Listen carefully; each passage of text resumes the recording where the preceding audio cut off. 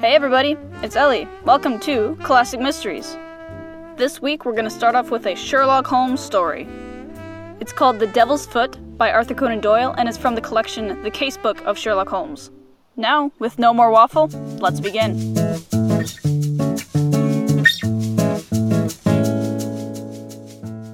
The Adventure of the Devil's Foot.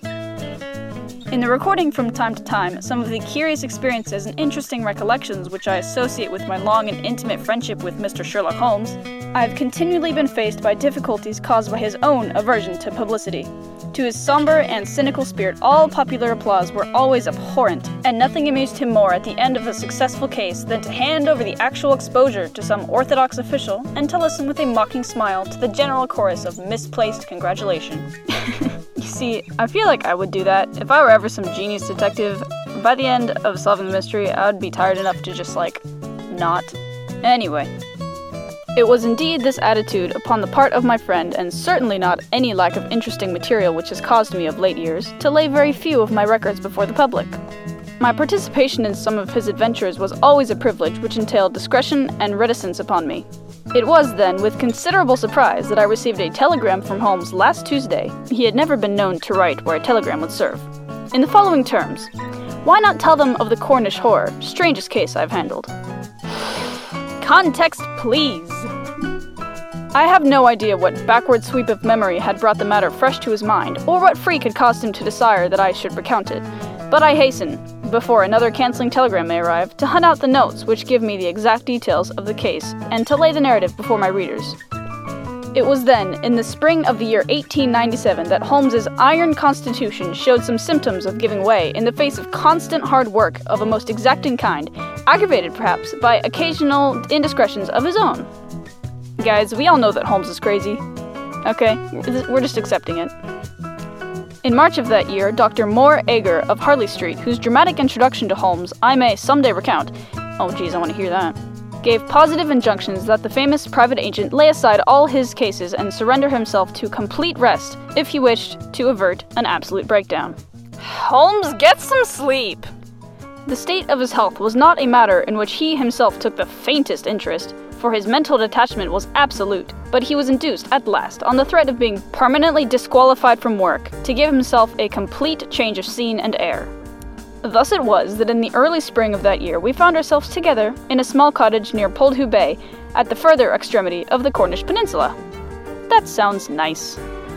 It was a singular spot, and one peculiarly well suited to the grim humor of my patient. His patient. From the windows of our little whitewashed house, which stood high upon a grassy headland, we looked down upon the whole sinister semicircle of Mounts Bay, that old death trap of sailing vessels with its fringe of black cliffs and surge-swept roofs on which innumerable seamen have met their end. You know what? I take it back about that sounding nice. With a northerly breeze, it lies placid and sheltered, inviting the storm-tossed craft to tack into it for rest and protection. Then come the sudden swirl round of the wind, the blistering gale from the southwest, and the dragging anchor, the lee shore, and the last battle in the creaming breakers. The wise mariner stands far out from that evil place. Geez, they're really pushing the idea that it's dark and depressing, and why are you vacationing here? On the land side, our surroundings were as somber as on the sea.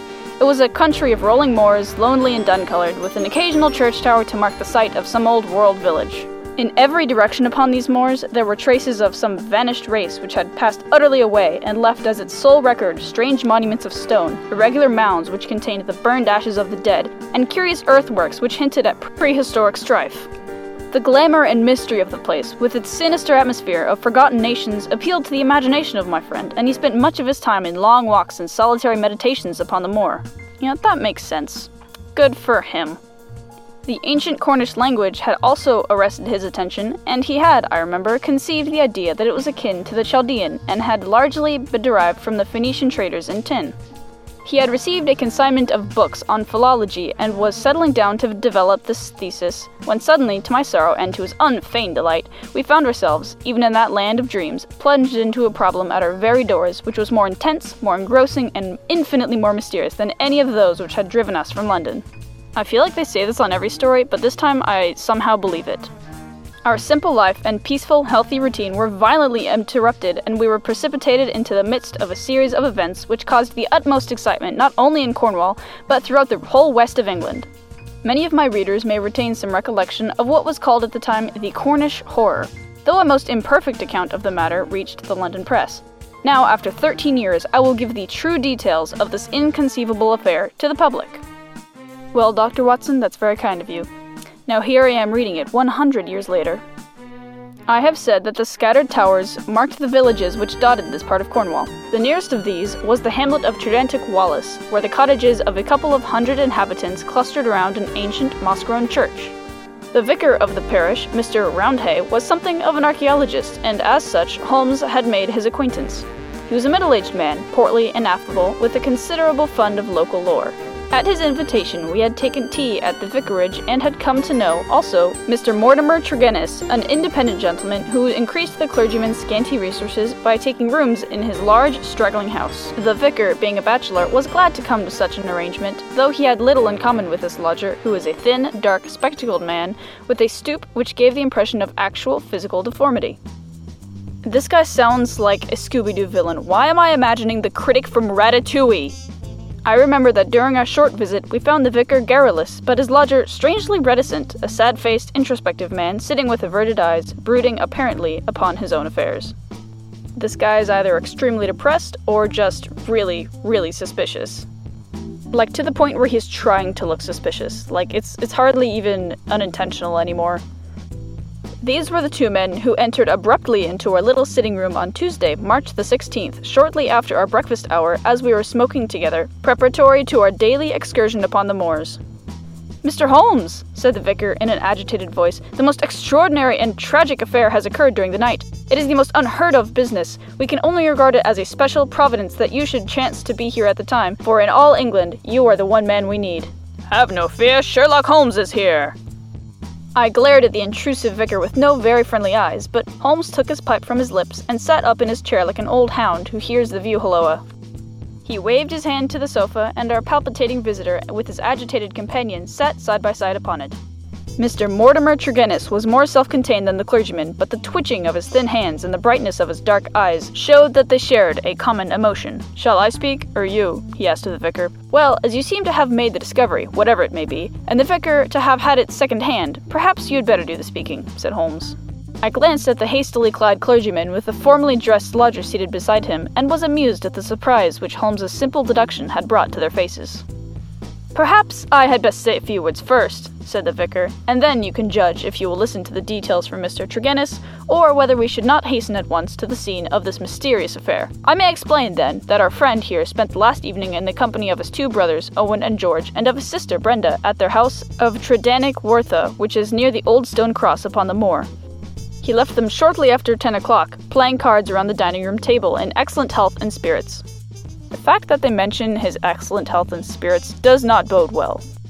This morning, being an early riser, he walked in that direction before breakfast and was overtaken by the carriage of Dr. Richards, who explained that he had just been sent for on a most urgent call to Tredantic Wartha. Mr. Mortimer Tregennis naturally went with him. When he arrived at Tredantic Wartha, he found an extraordinary state of things. His two brothers and his sisters were seated round the table exactly as he had left them, the cards still spread out in front of them, and the candles burned down to their sockets.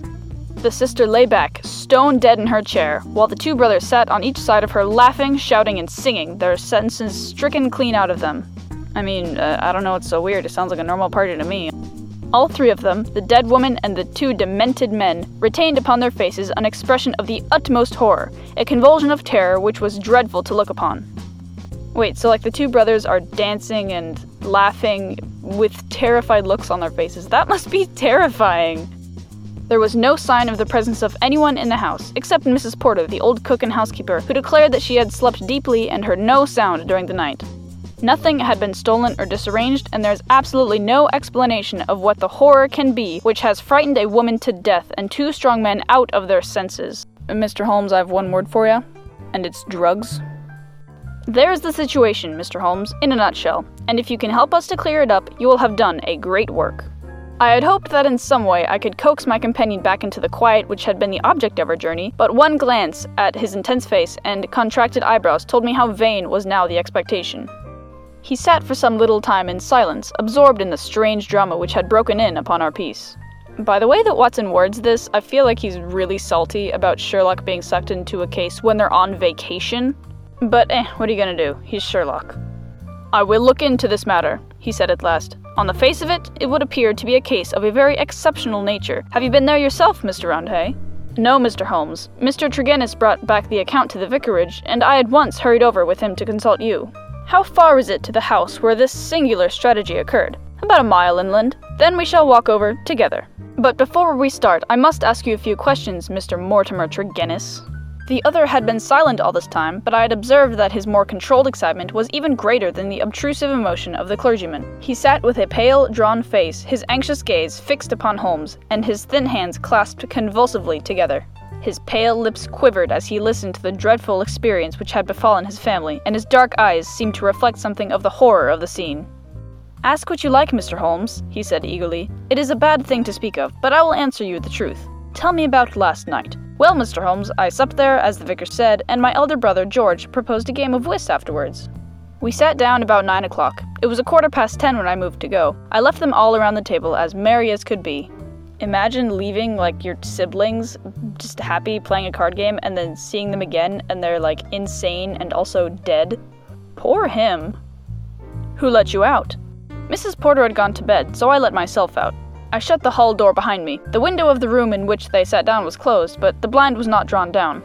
There was no change in door or window this morning, or any reason to think that any stranger had been to the house. Yet there they sat, driven clean mad with terror, and Brenda lying dead of fright, with her head hanging over the arm of the chair. I'll never get the sight of that room out of my mind so long as I live." "The facts, as you state them, are certainly most remarkable," said Holmes. "I take it that you have no theory yourself which can in any way account for them." "It's devilish, Mr. Holmes, devilish!" cried Mortimer Tregennis. "It is not of this world. Something has come into that room which has dashed the light of reason from their minds. What human contrivance could do that?" "I fear," said Sherlock Holmes, "that if the matter is beyond humanity, it is certainly beyond me. Yet we must exhaust all natural explanations before we fall back upon such a theory as this. As to yourself, Mr. Tregennis, I take it you are divided in some way from your family, since they lived together and you had rooms apart?" "That is so, Mr. Holmes, though the matter is past and done with. We were a family of tin miners at Redruth, but we sold our venture to a company, and so retired with enough to keep us. I won't deny that there was some feeling about the division of money, and it stood between us for a time, but it was all forgiven and forgotten, and we were the best of friends together. Looking back at the evening which you spent together, does anything stand out in your memory as throwing any possible light upon the tragedy? Think carefully, Mr. Tregennis, for any clue which can help me." "There is nothing at all, sir." "Your people were in their usual spirits?" "Never better." "Were they nervous people? Did they ever show any apprehension of coming danger?" "Nothing of the kind." "You have nothing to add, then, which could assist me?" Mortimer Tregennis considered earnestly for a moment. "There is one thing occurs to me," he said at last. "As we sat at the table, my back was to the window, and my brother George, he being my partner at cards, was facing it. I saw him once look hard over my shoulder, so I turned around and looked also. The blind was up and the window shut, but I could just make out the bushes on the lawn, and it seemed to me, for a moment, that I saw something moving among them. I couldn't even say if it was man or animal, but I just thought there was something there. When I asked him what he was looking at, he told me that he had the same feeling. That is all I can say." "Did you not investigate?" No, the matter passed as unimportant." "You left them, then, without any premonition of evil?" "None at all." "I'm not clear how you came to hear the news so early this morning." "I am an early riser, and generally take a walk before breakfast. This morning I had hardly started when the doctor in his carriage overtook me. He told me that old Mrs. Porter had sent a boy down with an urgent message. I sprang in beside him and we drove on. When we got there, we looked into that dreadful room. The candles in the fire must have burnt out hours before, and they had been sitting there in the dark until dawn had broken. The doctor said Brenda must have been dead at least 6 hours. There were no signs of violence. She just lay across the arm of the chair with that look on her face. George and Owen were singing snatches of songs and gibbering like two great apes. Oh, it was awful to see. I couldn't stand it, and the doctor was white as a sheet. Indeed, he fell into a chair in a sort of faint, and we nearly had him on our hands as well." "Remarkable, most remarkable," said Holmes, rising and taking his hat. "I think perhaps we had better go down to Tredannick Wartha without further delay. I confess that I have seldom known a case which at first sight presented a more singular problem." "Don't you love how Dr. Mortimer is like, 'Oh, it's horrible, my sister's dead,' and Mr. Holmes is like, 'Cool.'" Our proceedings of that first morning did little to advance the investigation. It was marked, however, at the outset by an incident which left the most sinister impression upon my mind. The approach to the spot at which the tragedy occurred is down a narrow, winding country lane. It sounds pretty suspicious. While we made our way along it, we heard the rattle of a carriage coming towards us and stood aside to let it pass. As it drove by us, I caught a glimpse through the closed window of a horribly contorted, grinning face glaring out at us. Those staring eyes and gnashing teeth flashed past us like a dreadful vision. "What?" "My brothers!" cried Mortimer Tregennis, white to his lips. "They are taking them to Helston!" We looked with horror after the black carriage, lumbering upon its way.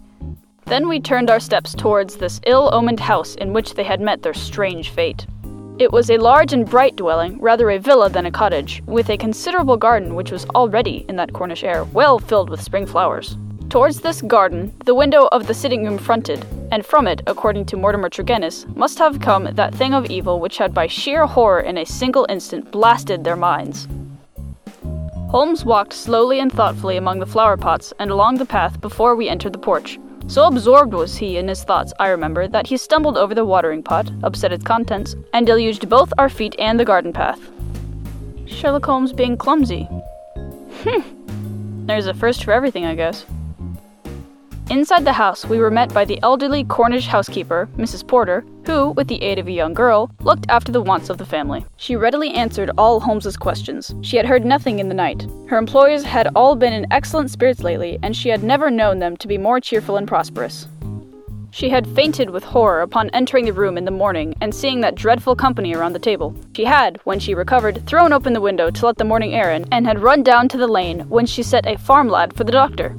The lady was on her bed upstairs if we cared to see her. It took 4 strong men to get the brothers into the asylum carriage. She would not let herself stay in the house another day and was starting that very afternoon to rejoin her family at St. Ives.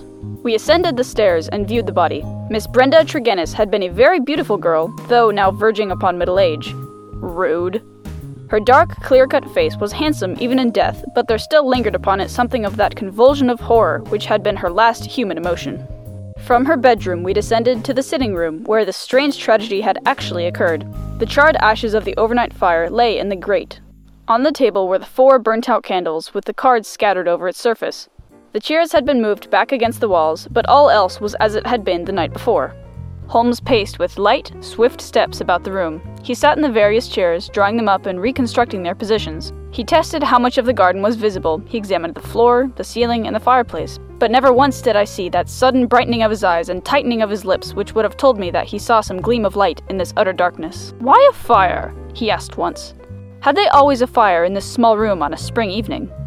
Mortimer Tregennis explained that the night was cold and damp. For that reason, after his arrival, the fire was lit. "What are you going to do now, Mr. Holmes?" he asked. My friend smiled and laid his hand upon my arm. "I think, Watson, that I shall resume that course of tobacco poisoning which you have so often and so justly condemned," said he. "When Sherlock Holmes is stumped, he does drugs. Works every time.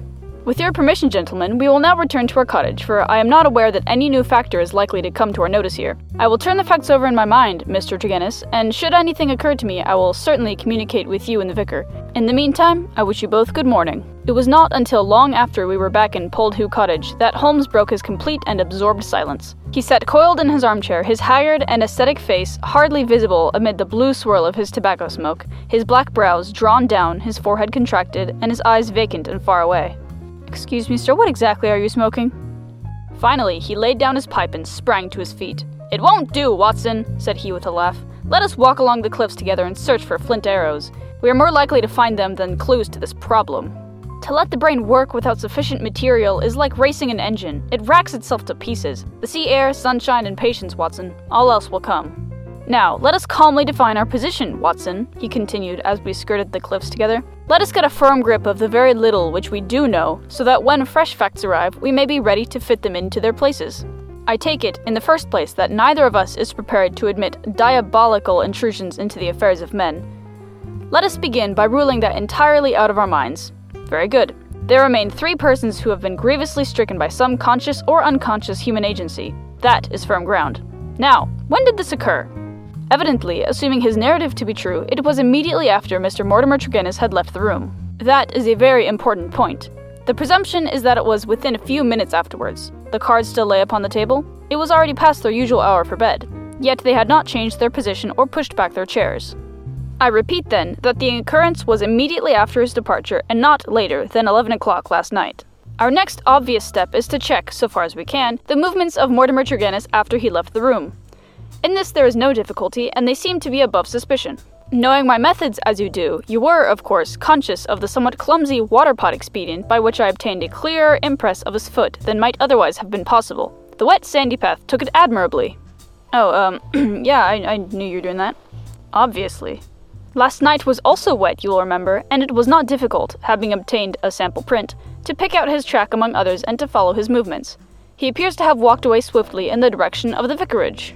If, then, Mortimer Tregennis disappeared from the scene, and yet some outside person affected the card players, how can we reconstruct that person, and how was such an impression of horror conveyed? Mrs. Porter may be eliminated, she is evidently harmless. Is there any evidence that someone crept up to the garden window, and in some manner produced so terrific an effect that he drove those who saw it out of their senses? The only suggestion in this direction comes from Mortimer Tregennis himself, who says that his brother spoke about some movement in the garden. That is certainly remarkable, as the night was rainy, cloudy, and dark. Ah, Mr. Ratatouille critic. Getting pretty suspicious. Anyone who had the design to alarm these people would be compelled to place his very face against the glass before he could be seen. There is a 3-foot flower border outside this window, but no indication of a footmark. It is difficult to imagine, then, how an outsider could have made so terrible an impression upon the company, nor have we found any possible motive for so strange and elaborate an attempt. You perceive our difficulties, Watson. They are only too clear, I answered with conviction.